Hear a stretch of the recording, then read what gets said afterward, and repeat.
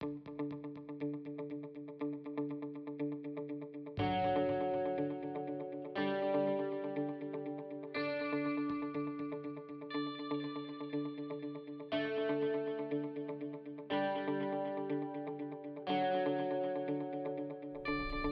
to AP GoPoCast from Whitman-Hanson Regional High School in Whitman, Massachusetts.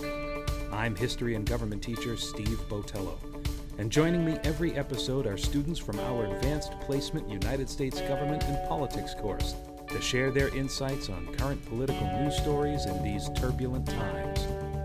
Student guests will discuss the facts and sources of these stories, make connections to our curriculum, and most importantly, share their own opinions on the big issues of the day.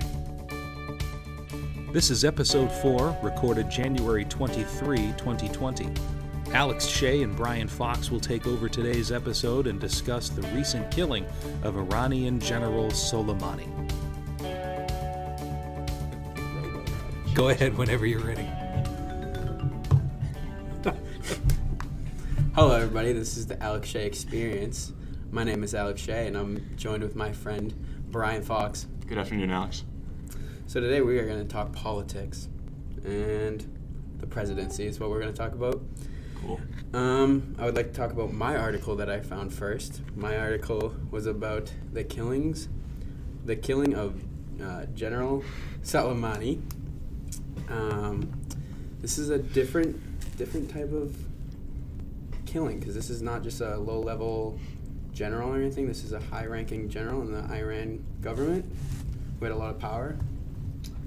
Do you have any takes on it to start off? Yeah, I was reading a bit about this in the news. I wasn't too sure of it as of. I was wondering if you could educate me on that a little bit. Yeah, so my article mostly talked about the critics of President Trump and how they have been attacking him lately based on this killing. And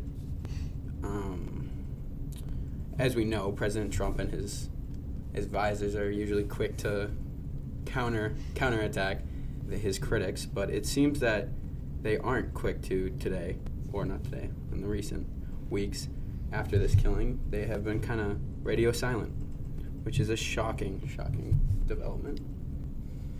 Yeah, Alex, I was actually curious.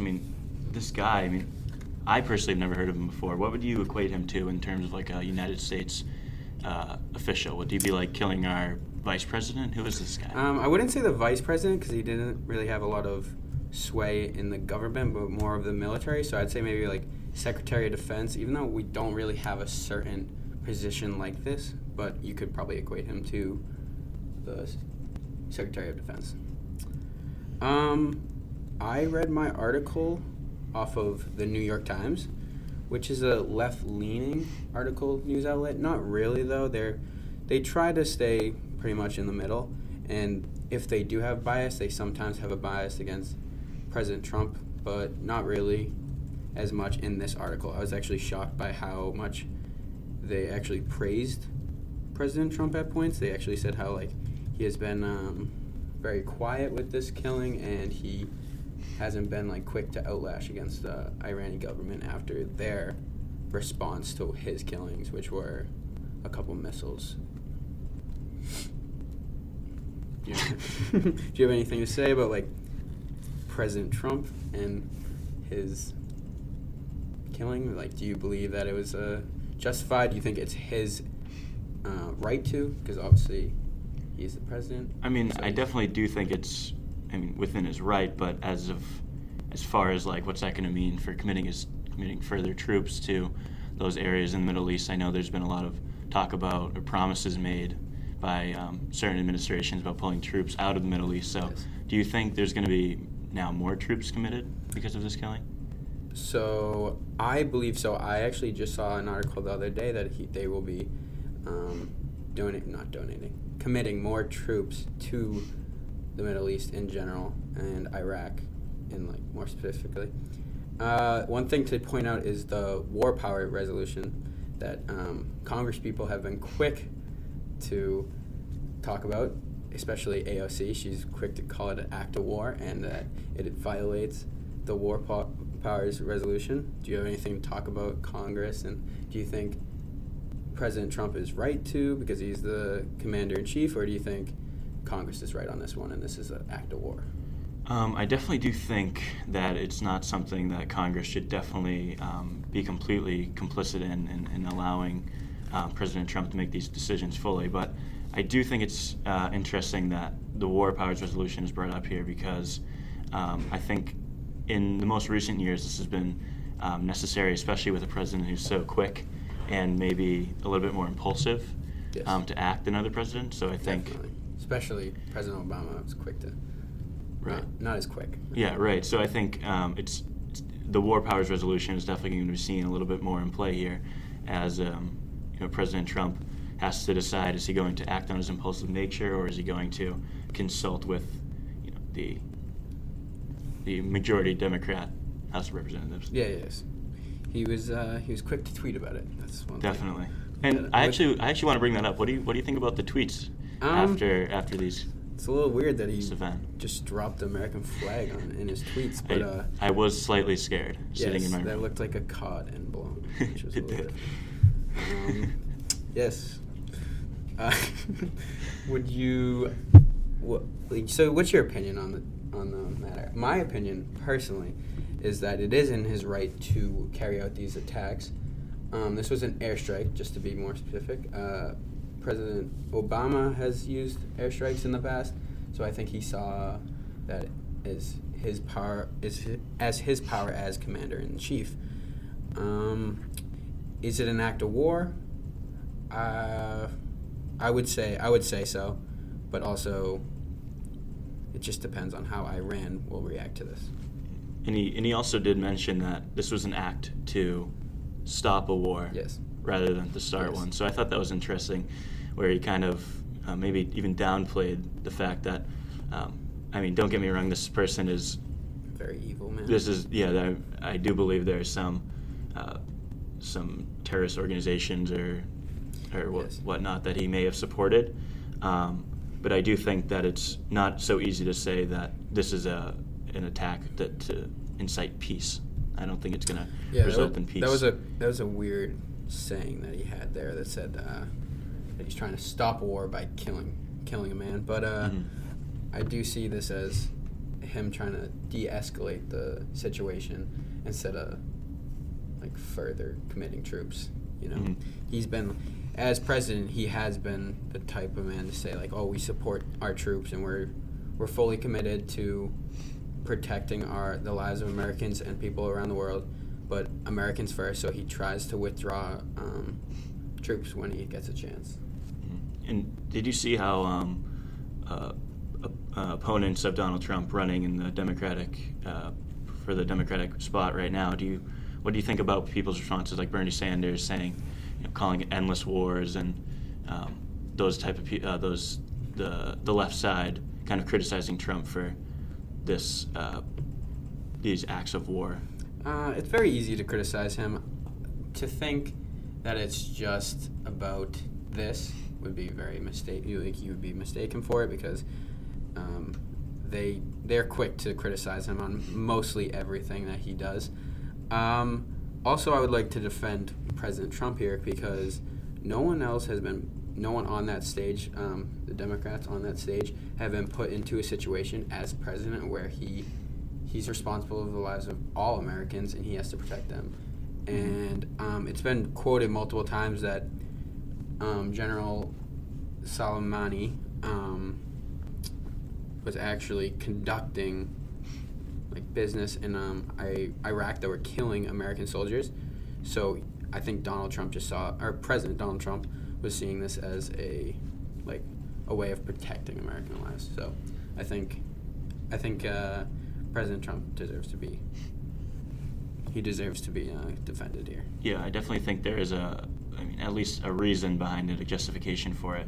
And I think if we're being honest, the action has already happened. It's more about what we're going to do in the future. If a country like Iran were to retaliate, is that going to lead to a constant cycle of retaliation, or is this the last effort of Americans? So great, yeah. Could be a rabbit hole we're entering.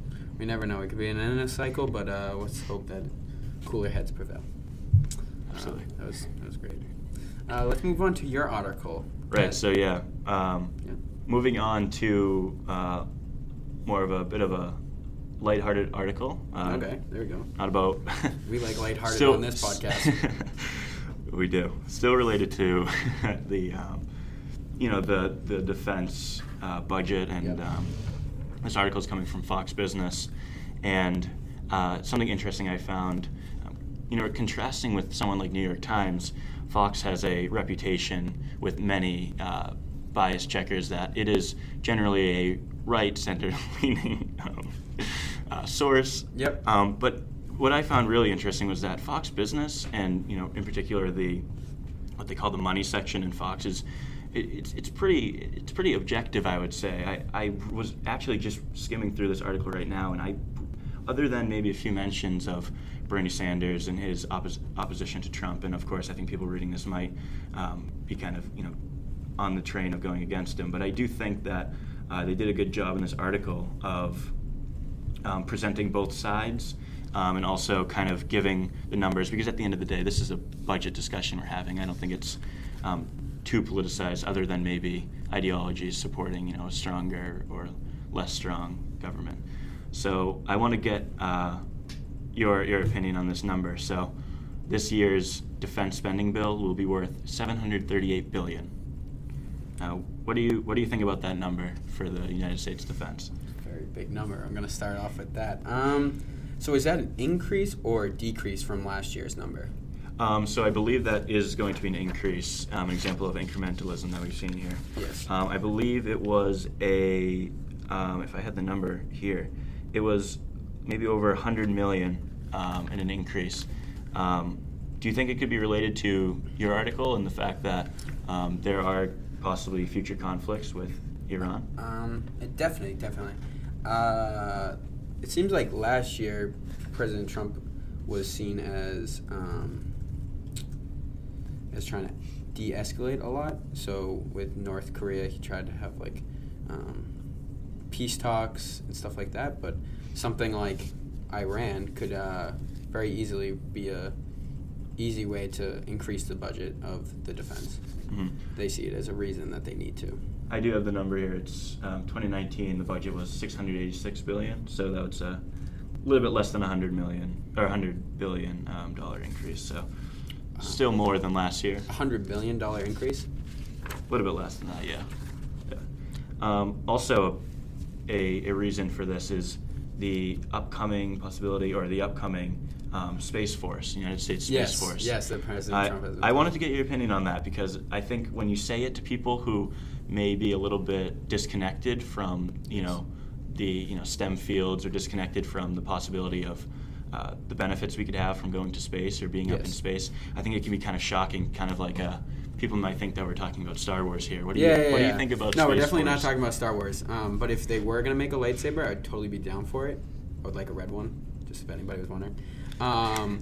But I actually didn't know much about Space Force when he mentioned it. It was actually kind of a meme, which was not the best thing. It was. Not it the was best reaction you want when you discuss something new that Mm-hmm. you're proposing. But I would like to know what's the big difference, because I don't personally know. What's the difference between Space Force and, say, something like NASA? So I think the biggest difference is NASA is really used as an arm of research, education, while Space Force would be a separate branch of the United States military, kind of defending. We had international waters, now we have international space air, I guess you could say.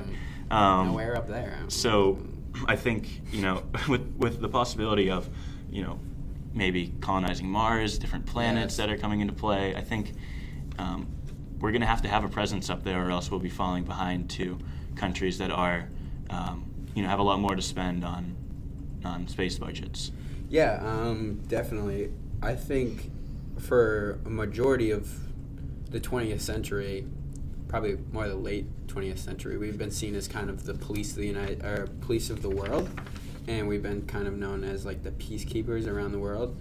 So we would I think President Trump is probably seeing this as like an opportunity to get a head start on maybe countries that wouldn't look to make not a ruckus, but like a problem up in space, maybe like a Russia or a China. You don't want, so we want to make sure that we establish like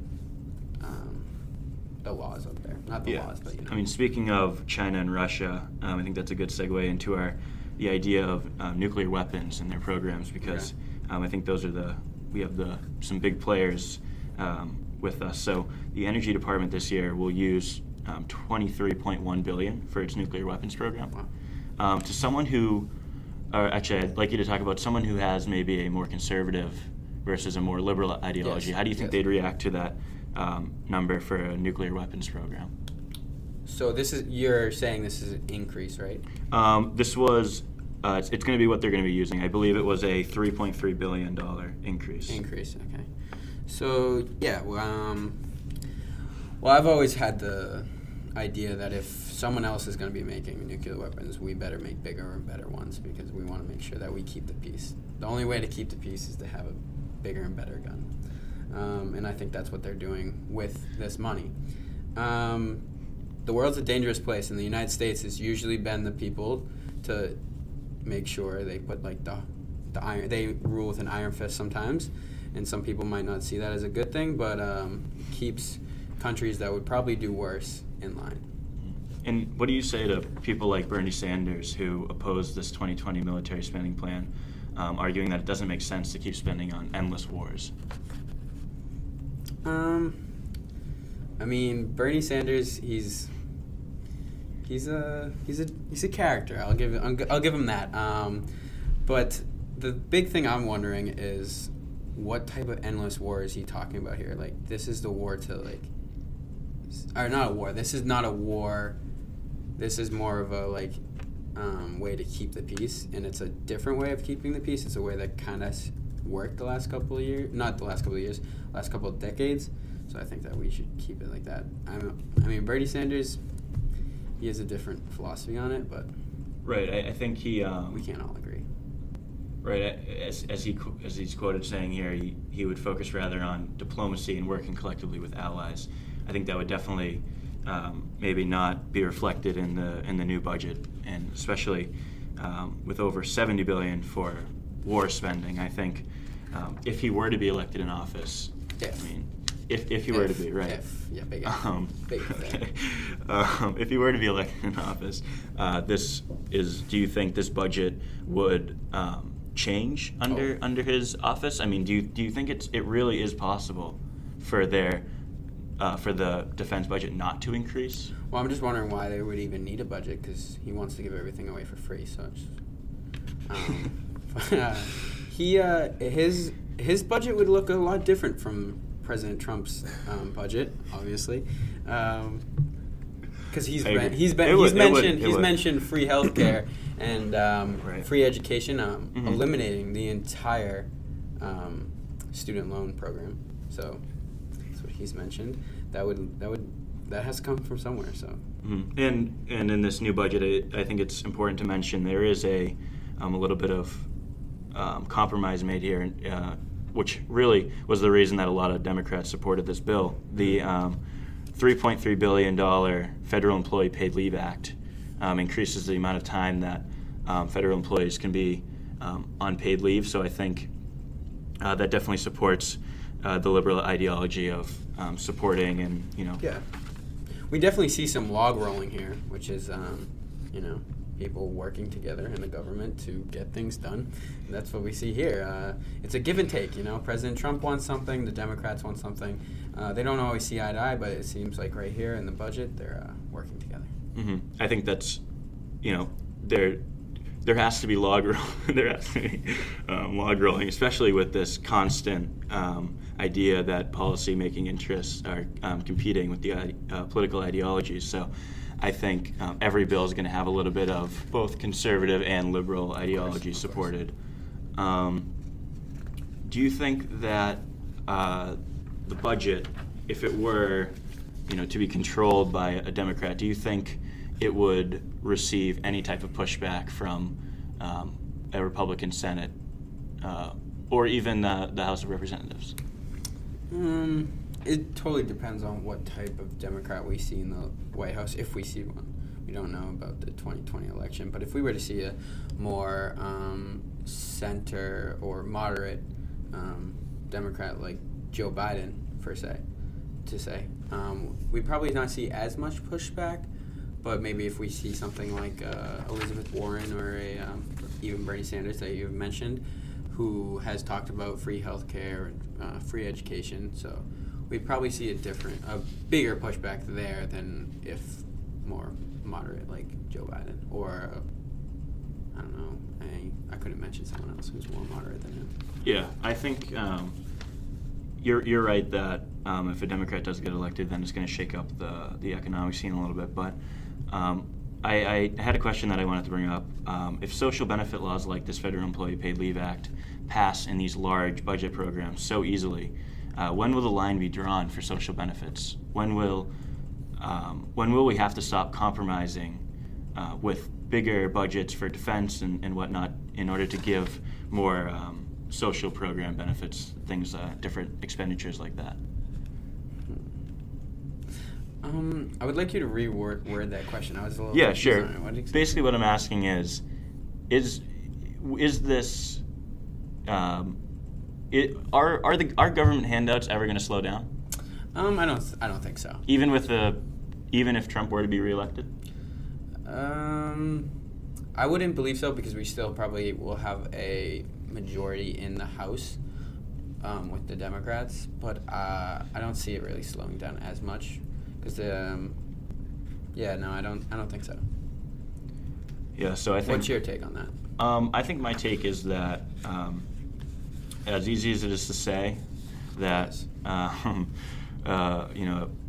Donald Trump does maybe have more conservative ideologies. I think it's almost impossible to assume that anything will get done without further social programs and a little bit of leeway given to the Democrats in the House. So I think both of those work together, Alex. I think your talk about Soleimani and Iran and a little bit about the defense spending bill, I think those work together, and they show that the economic side does have an impact on the external conflicts. Exactly. The domestic, you kind of took a domestic stance on the presidency, while I had to take more of an international stance and seen as more of the peacekeeper around the world, leader of the free world, if you would say. And you took more of a president of the United States. Yeah. Yeah. Chief executive. Yeah, exactly. Well, guys. Thank you for listening to the podcast. I'm Brian Fox. I'm Alex Shea. And you're not off the hook yet, because I still have some questions for you. And we would like to welcome a new guest, a very handsome man, Professor. Yeah, here we go. Please. So, please. Brian, I'm going to start with you. Sure. Thank God. There's a difference between what we would think of as discretionary budgetary spending and then mandatory budgetary spending. So, the defense budget is discretionary, meaning that the president and Congress can add or subtract to that. I shouldn't say easily, but they can add or subtract to that each year if they want to. But social programs, like Social Security, those things are entitlements which are guaranteed by law. So why haven't Republicans, when they have managed to control both houses of Congress and the presidency over the last couple of decades and those times when they have, why haven't they sought to reduce what you call handouts? How come that hasn't happened? Well, I think because the reality is that reducing social handouts is a lot easier said than done. And I think especially when you have a number and then decrease it maybe the next year, I think it's more detrimental. So I think it's the job of conservatives in Congress and the House and as a president to maybe fix it other ways rather than taking away from people who have already been giving this like a social benefit, I guess. So if these social programs haven't seen any sort of decrease and you're not likely to see decreases in the future, what are conservatives then to do? If military spending, by your account, should increase and social programs won't be decreasing, well, this sounds like the deficit's only going to grow and grow and grow. Is there any hope in sight? Are conservatives going to really lash back at their voters and reduce social programs? Is that the cut they're going to have to make, or is it going to have to be in discretionary spending like the military? What do you think Republicans are more likely to do? Cut down military spending or act against their voters? That's a good question. I think ideologically it's more smart to stick with their values and to promote stronger national defense. But I do think that it's a more of an issue of the fact that they're going to have to definitely compromise here. I don't think that maybe they can't decrease something, but they definitely can take certain things away that they deem unnecessary. Maybe. By the way, I'm putting you on the spot because nobody has been able to solve this problem. Don't feel bad if you can't come up with a solution. And I can see why I cannot solve this problem. Now, I have a quick question. Would Republicans or conservatives be more likely to try to get the people off of these social programs than try to eliminate social programs? It's difficult for both conservatives and liberals who are elected to Congress and the presidency because on one hand, both conservatives and liberals have promised social programs to some of their constituents. Okay. And in that sense, they don't want to act against their constituents because they may lose support, they may lose votes. But conservatives have been more likely in the past to promise reductions in these payments. So then you have to ask, what payments are going to be reduced if not to the constituents that are being promised? And that's a very difficult balance that especially conservatives have had to strike. Democrats, liberals have had a hard time explaining why and how they're going to reduce military spending. Conservatives have had a hard time explaining why and how they're going to reduce social program spending, and probably that's why we're stuck in the budget morass that we have been for quite some time. All right, and I want to go back to our first story. Oh, yes. And great story. That you guys brought up some interesting points, and I don't want to touch on every single one of them, but I am a little bit concerned about this notion that this attack, the killing, and I'll use the synonyms because I've seen these in the press of both assassination, yes, killing, and murder, exactly what this was. But if this was an attack, an action to end war and to prevent war and violence, what do we say in response to Ukraine flight PS752, where 176 innocent people died? And it appears at this early stage that the Iranian military shot down that plane, mistaking it for a U.S. military aircraft. And at this point, we really don't know why they did that or what the motivation was. But at any rate, we do know that nearly 200 innocent people died as a result of this. Mm-hmm. Does the attack get justified if these are the kinds of results that are going to follow? That's a great question. So what you're wondering is the attack allowed if this is going to happen? Well, not allowed. Well, not allowed, but are we okay with the collateral damage? Yes. And that's a very hard question to ask. I'm not going to ask you to answer that. I don't want either of you to feel like you have to say yes, innocent lives should be lost. That's not what I'm looking for, but. That's a tough one because they said that it was a human error, so this might have been just would this have happened if this assassination, murder, killing, whatever we want to call it, had happened? Maybe, maybe not, but there was also rising tensions between the United States and Iran before this, so they could have shot down the airplane anyways, thinking it was United States aircraft. Possibly. But we'll never know. Mm-hmm. More importantly, do we ever care of knowing? Do we ever want to risk figuring it out?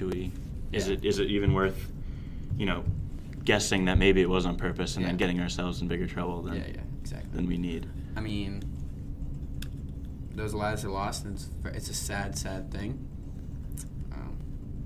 My heart goes out for the families that are affected by it, of course. But that's enough. I want to comment on that. Okay. All right. Well, thank you guys. You took over. You did a great job. Thank you for sharing your insights and enlightening all the rest of us. Good work, and Thank you. And have a wonderful rest of your day. Signing off. Signing off.